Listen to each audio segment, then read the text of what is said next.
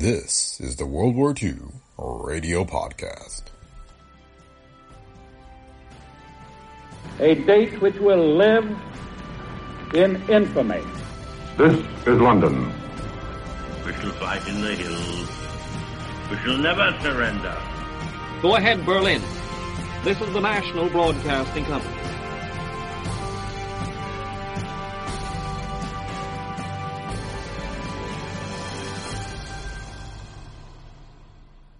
Welcome to the World War II Radio Podcast. Today's episode consists of two segments, both originally broadcast on August 20th, 1942. The first is CBS's The World Today, with a focus on the Dieppe raid, as well as other updates on the war and on the home front. And the last few seconds of this broadcast are cut off. As noted in our previous episode, although the initial reports call the raid a success, later news would show the raid was considered by most to be, if not a total disaster, at least unsuccessful. Notably, more than half of the Allied attackers would be killed, captured, or wounded in the raid. That more pragmatic view of the Dieppe raid is hinted at in the second part of today's episode, a Canadian Broadcasting Company news update on the raid from a reporter who was in the attack. Canadian troops made up the majority of the infantry involved in the Dieppe raid. The World War II Radio Podcast is a Brick Pickle Media production. If you like the show, please leave feedback on Apple Podcasts, Spotify, or wherever you listen. And be sure to visit our website at brickpicklemedia.com/podcast, where you can find the links to past episodes as well as all the books featured in our podcast. Thanks for listening. Enjoy today's episode of the World War II Radio Podcast. CBS World News brings you The World Today, presented Monday through Saturday at the same time. During the next 15 minutes, you will hear news and analysis by Quincy Howe and CBS correspondents at home and abroad. And here are the major highlights in the news of the day. The first official communique on the Dieppe raid describes it as a success. Eyewitness accounts emphasize the importance of naval and air power. On the Russian front, the Red Army still holds at Stalingrad, and our Navy Department says that Marines now hold several of the Solomon Islands. And now, Quincy Howe and the news. In exactly 2 minutes, we shall hear from London the full and latest details on yesterday's big commando raid at Dieppe. The first eyewitness accounts of the action emphasize that the invaders established complete air and naval superiority. The first official communique from Combined Operations describes it as a successful demonstration of coordination of all three services. On the Russian front, northwest and southwest of Stalingrad, the Red Army still holds and continues to inflict severe punishment on the Germans.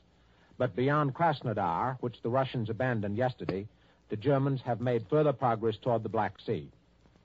The El Alamein front in Egypt remains quiet, except for patrol activity and one air battle in which outnumbered British Spitfires shot down 4 and damaged 8 of a squadron of 20 Messerschmitts. The British suffered no losses. Wendell Willkie lunched at the White House today and then announced that he would leave in about 3 weeks' time to perform certain services to the government in the Middle East and in Russia. Gardner Coles and Joseph Barnes of the Office of War Information will accompany him. Chinese troops have recaptured 2 more Jiangxi province towns on the Hanqiao-Nanchang Railway. This puts them in possession of 50 miles of track and cuts an important Japanese supply line. In our own hemisphere, an Axis submarine has sunk the 6th Brazilian vessel in recent days, and President Vargas has ordered 100 Germans to be held in Brazil as hostages for 11 Brazilians detained by the Nazis in France. The Navy Department has issued a communique stating that Marines are now mopping up Japanese forces in the recently captured Solomon Islands. Enemy aircraft, destroyers, and submarines have inflicted only minor damage on our forces. And in Brooklyn, Jim Farley's candidate, Attorney General John J. Bennett, Jr., won the Democratic nomination for the governorship of New York. Bennett received the votes of 623 delegates to the state convention as against 393 votes for Senator James Meade, who had the backing of President Roosevelt. The convention then made it unanimous for Bennett. And now to CBS London, Trout reporting. Britain is getting the details of the Allied raid on the French coast bit by bit. What most people have been waiting for is the big communique from Combined Operations Headquarters summing up the whole thing. the kind of statement that is usually made only after the men behind the desks have had time to collect the facts and sift the evidence. That long-awaited communique has just been given out in London tonight, and I have part of it in front of me. It starts like this. Reports now received from the force commanders make it possible to give a full coordinated story of the combined operations raid.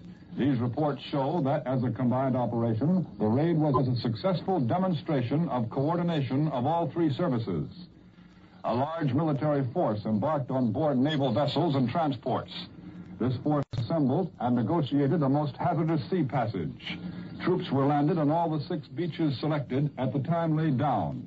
The raid had as its objectives the testing by an offensive on a larger scale than previously of the defenses of what is known to be a heavily defended section of the coast, the destruction of German batteries, of a radio location station which plays an important part in the German attacks on our Channel convoys, the destruction of German military personnel and equipment, and the taking of prisoners.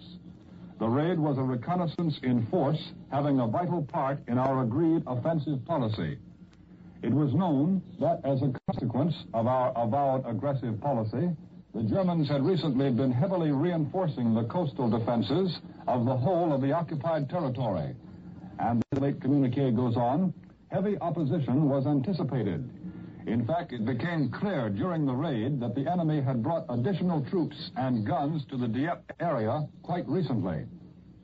Despite this heavy opposition, says the communique, forces were landed on all the beaches, together with some tanks.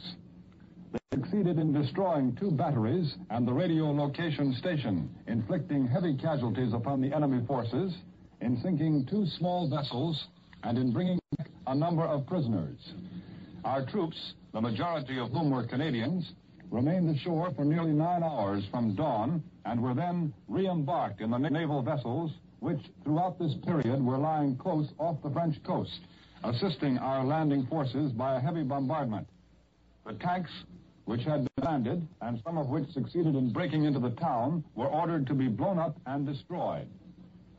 Throughout the landing, extensive air cover for both ships and landing forces was provided by aircraft from all operational commands of the Royal Air Force, from the United States Army Air Force, from the Royal Canadian Air Force, the Royal New Zealand Air Force, and the Polish, Czech, Norwegian, and fighting French squadrons. While the principal objective of the air operations was to give support to the landing and cover to the forces during the land engagement and to the naval aircraft, there in fact developed one of the greatest air battles of the war, says this latest combined operations communique.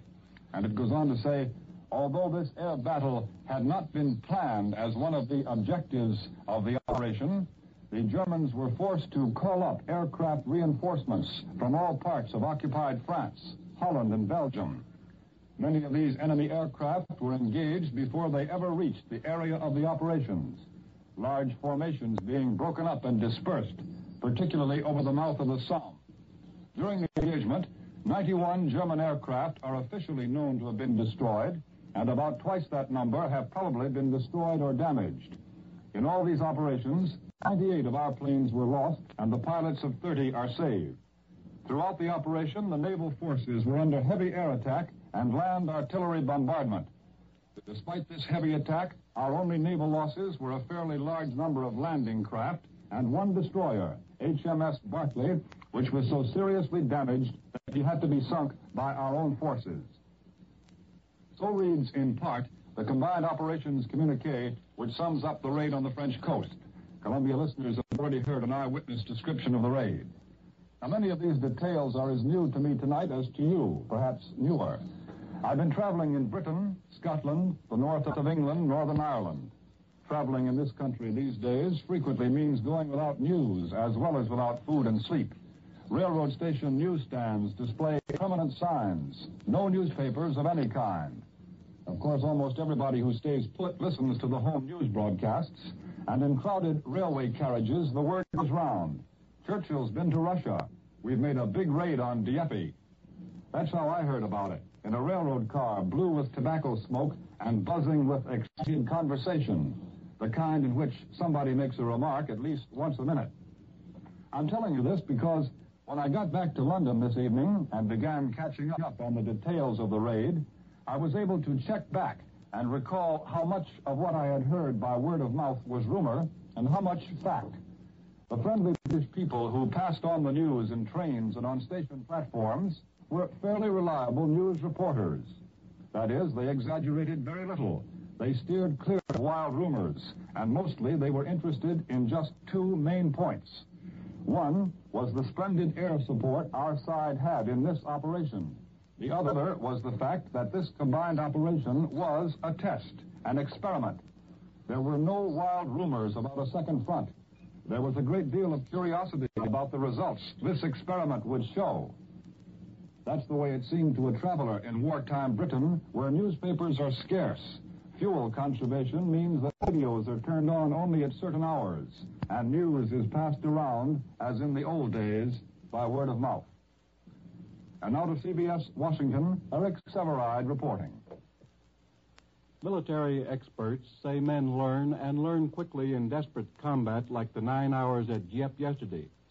And these men, they say, who've gone through something like that, acquire a feel for combat that's difficult to impart in any other way.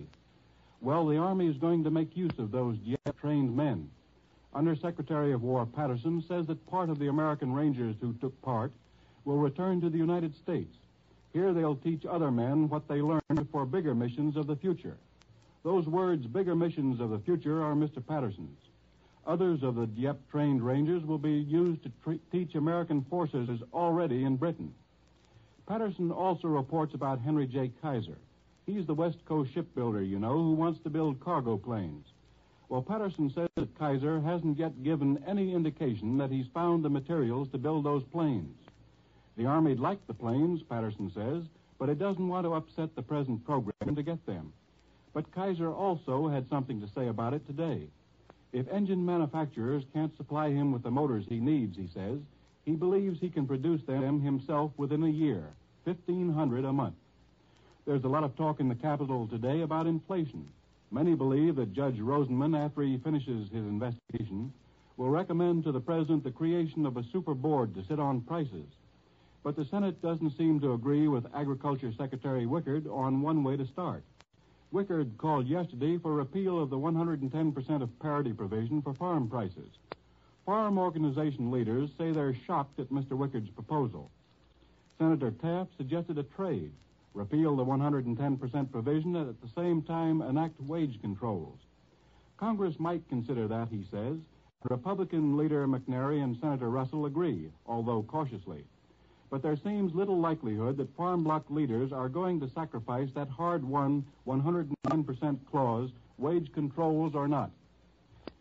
Chairman Reynolds of the Senate Military Affairs Committee made a speech today that brought on a verbal tilt with Senators Bridges and Norris and resulted in a rebuke from Majority Leader Barkley.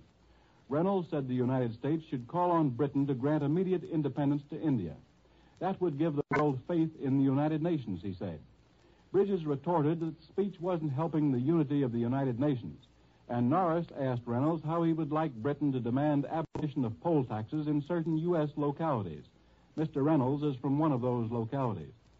Barkley charged Reynolds to observe caution in his statements because of his position as chairman of the Military Committee. Standard Oil's president told the Senate Patent Committee today that Standard Oil installations in the Dutch East Indies were destroyed before they fell into Japanese hands. But, he said, the Japanese seized refineries of the Royal Dutch Shell Company before they could be put out of commission. The president has ended Navy control at the plant of the General Cable Company at Bayonne, New Jersey, and has returned the plant to its owners. He took the action on advice of the Navy after the employees voted no further work stoppages. Rear Admiral Harold L. Vickery, who is vice chairman of the Maritime Commission, canceled the 200 Liberty ship contract with Andrew J. Higgins, the New Orleans shipbuilder, explained the situation today to the House Merchant Marine Committee. Vickery said he considered Higgins a genius who could have applied the assembly line technique to shipbuilding. But, he said, there simply wasn't enough steel to go around. Admiral Vickery took full responsibility for terminating the contract with Higgins and explained the reason he had done so. Production rates of all yards were going up, he said, while the Higgins yard was under construction. His yard would have been the last to be completed. Admiral Vickery reported that he had considered cutting out 4 other yards and letting work continue at the Higgins plant. But, he added, when all the facts were before me, I went before the commission and recommended discontinuance of the Higgins project. I return you to CBS New York and Quincy Howe. The Soviet midnight communique just in says that the Russians are still holding on those 2 crucial fronts, southwest and northwest of Stalingrad. And an Ankara dispatch has come in prophesying a German second front in the Middle East as the logical consequence of the present campaign in the Caucasus. Continued German progress going on in this region makes this prophecy very immediate indeed. The larger implication of the current news is the situation in South Russia, which looks desperate. This raid at Dieppe was taken as an indication of the dangerous situation there. And here are the main dangers in Russia. First, that the Russian offensive power may be broken. Second, that Russia's southern armies may be cut off. Third, that supplies may be blocked from the south. And fourth, that the road to the Middle East may be open to the Germans. Egypt is merely a sideshow as compared to the Syrian and Palestine possibilities in Iran and Iraq. Those are the dangers that threaten all the United Nations. They are threatening our whole global war strategy. Forget about the bogeymen that we were frightened of last year, the bogeyman of the Red Army being destroyed, of Russia being knocked out of the war, a separate peace. Those aren't the dangers in 1942. The dangers in 1942 is that this year the Axis may get enough resources to fight a long defensive war. That's probably one of the reasons why Mr. Wilkie is going out there. If the Middle East falls, time is on the Axis side and Germany fights a defensive war. Therefore, we now might be said to be witnessing a race between second fronts. Can the Germans establish a second front in the Middle East before the United Nations establish one in Western Europe? And that's the world today.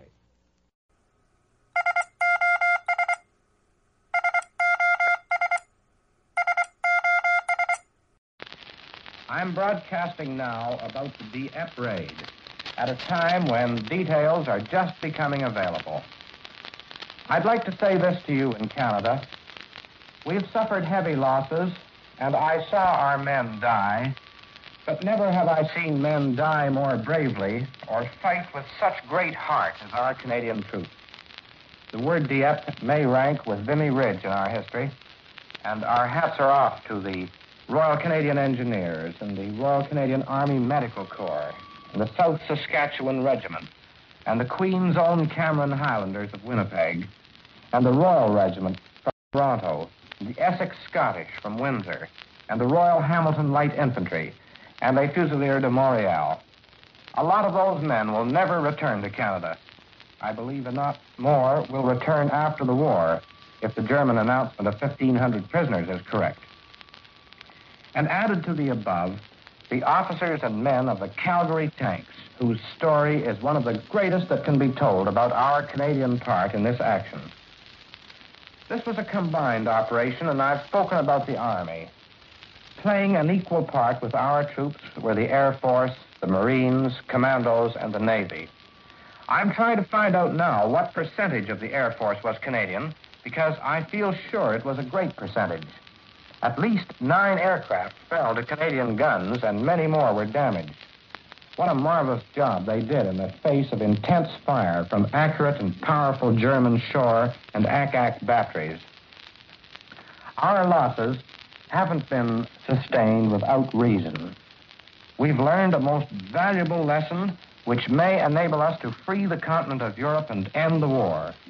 We know now how the German system of coastal defenses operates and how best to attack. We know the tremendous weight of artillery the enemy can bring to bear on the beach.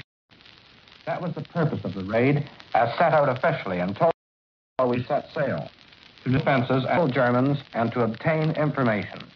We did all those things, things which the Germans have never been able to do to us. We moved large forces across the channel unnoticed by the enemy.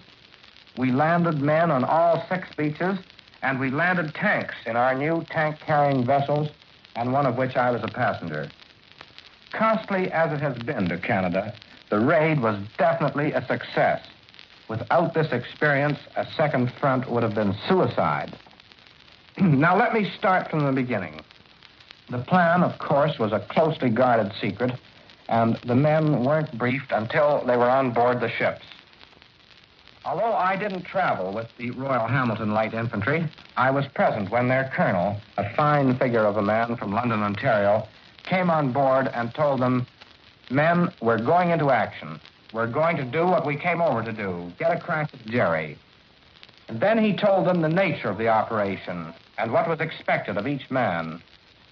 There were no heroics, no delighted yells of whoopee. The men were quiet and asked questions. It struck me that the questions were those that a general might ask when being told of an operation for the first time. What were the coast defenses likely to be? What aircraft protection would they get? I liked the spirit. We set sail in craft of all types under the cover of darkness. I was with the Calgary tanks in one of the new tank-carrying craft. It was a lovely night and reminded me of home. Hardly had we set sail, and our padre collected all the men together in the bow of the ship, standing in front of a new type of tank they were using, and he read from the 6th chapter of Ephesians with the aid of a flashlight. "Finally, my brethren, be strong in the Lord and in the power of his might. Put on the whole armor of God, that ye may be able to stand against the wiles of the devil. For we wrestle not against flesh and blood, but against principalities, against powers, against the rulers of the darkness of this world, against spiritual wickedness in high places. Wherefore, take unto you the whole armor of God, that ye may be able to withstand in the evil day, and having done all, to stand. Stand therefore, having your loins girt about with truth, and having on the breastplate of righteousness." In a few words, he told us that in a few hours we would be striking our first blow to bring a sign of deliverance to the people of Europe, and the reason for this service was because we would need God's help. The men were quiet as we slid out into the darkness under the lovely stars. I could read my watch in the light of the half-moon, and soon we said goodbye to the dark shores of Britain. I had a chat with the officer commanding our particular troop of tanks, and he told me about the hard work they'd put in for weeks to get them ready for this action. He was confident in them and in his men, to whom he said all credit must go. And now I'm just going to quote from the notes I took as we went along, some written in the darkness and some written in heavy gunfire, so they are now smeared and dirty from the cordite. And all the time I kept wishing I had a microphone in my hand, so taking notes in this way was my only substitute. On the way over, I went to sleep for a while, lying in my trench coat on a coil of rope on the deck, and then I went up on the open bridge with the young captain, a sub-lieutenant in the RNVR. And now for my notes, just as they were written. AA tracers, like red sparks, and there's a heavy red glow extending down the coast. Our bombers are at work. More heavy flash of coastal guns and bombs. Our aircraft are flying in close to the water and over us. And now dawn is breaking, also like a heavy barrage to the east. There are puffs of smoke in the sky, evidently from heavy German AK batteries, and the ships are weaving in. Our lads are calm, and the tank men, wearing black berets and sitting comfortably anywhere, are watching the action. The sky is becoming full of aircraft, and the bombardment is becoming intense. Heavy thuds are shaking us, even this far out to sea. The captain is calmly steering us along. Port tent, midships. One bright fire is burning on the port horizon. Our medical men have put on their steel helmets, and the guns are quieter. Perhaps the commandos have landed and are fixing them. The destroyers are holding their fire and sinking along beside us. The ships are spread out behind us in long lines with gun crews mounted, each flying a black flag and a white ensign. There are fighter patrols like flocks of geese high up, and the bombers are scurrying home in the low haze over the water. The fighters look like swallows, but in geese formation. It's now 5:50 in the morning. Fast troop-carrying ships are starting to pass us now. And there's a French chasseur carrying French commandos. The coast has suddenly loomed up in front of us with its white hills and its cliffs, and it looks like a race to see who'll get in first, get into action first. The sky is streaked with fighting fools, and so is the ocean. The destroyers are laying a smoke screen to windward, and now they're turning broadside and they're plastering the town with their guns. The smoke screen is lifting, and I can see ships everywhere. The small troop-carrying landing craft are moving in lines under the artillery barrage. A Spitfire has just crashed off our starboard bow and into the sea like a stone. We could see the pilot trying to get out, but he couldn't. The troops are heading for the beaches on either side of the town. The Royal Regiment to the left, and the South Saskatchewan and Queen's Own Camerons to the right. The Hamiltons and the Essex Scottish are going in the center, and we're following. 2 Messerschmitts have just tried to attack us, and the ship behind us has just shot one of them into the sea. Our tank troop captain has come up to the bridge to warn the captain that it's only a few minutes until our 0 time. He wants to get going. So we're hoisting our signal now, meaning we're shore bound. And in we go. It's now 6:45. Planes are everywhere overhead, but the shore guns are firing at us and at the small troop-carrying craft ahead of us. I can see casualties. Men are in the water. Our tanks are warming up, and they're starting to climb the ramp, which will be lowered like a drawbridge when we reach the beach. Machine gun bullets are whining around us, but our guns are cracking too at the aircraft over us. A tank landing craft is getting its tanks off behind the troops storming the beach, and heavy bombs have just dropped astern of us. It's a heavy Junkers, and she's trying to stagger into shore. She's full of lead from our guns. The tank landing craft ahead of us got its tanks ashore, but she's sinking now, trying to get out. And we're being stopped by orders from going in, and destroyers are laying a smoke screen around us. There's a heavy German gunfire from a tobacco factory. I can see it sweeping the beach. Another Messerschmitt is down. The Ack fire is wonderful, and a heavy bomber has just been driven off. He was trying to sneak in on our right, but a destroyer's guns got that, Jerry. Our tank men are disappointed, but now comes an order to try to go in again, and they're delighted. The German shore batteries are still active. They're firing at us. 4 Focke-Wulf bombers have just dived on us, and 2 of them disappeared in flame. Our barrage is unbelievable, and I'm covered in black soot. Shells are falling on all sides of us. We can't get into the beach, and we're ordered again to retire. 3 pilots are coming down by parachute. Another tank landing craft has managed to get in, but has been hit. Some casualties have just been brought out to our ship, and the padre of the Fusiliers de Montreal told me about trying to get on shore. Men were killed all around him, and one lieutenant had a bullet in his arm while he was trying to push the padre down. It's now 9:25. The Germans on the cliffs are even throwing hand grenades on our ships below. 9 Heinkel bombers just passed overhead, and I saw their bombs leave the aircraft, but I was too interested to watch the gunfire than to care where the bombs landed. They were aimed at the destroyers ahead of us, but they missed them. We were heavily attacked again, and the convoy guns have just brought down 2 more Junkers. There's just a sort of flash of flame, and the bombers come down like leaves in the wind. And now dive bombers are attacking us. One of them has just been shot into the sea. Strong reinforcements of our fighters are arriving, and they're flying low around us to protect us from the dive bombers.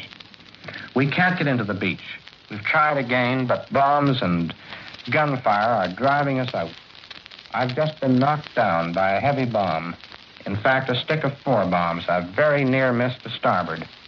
Some of our men are wounded. One of them is dead.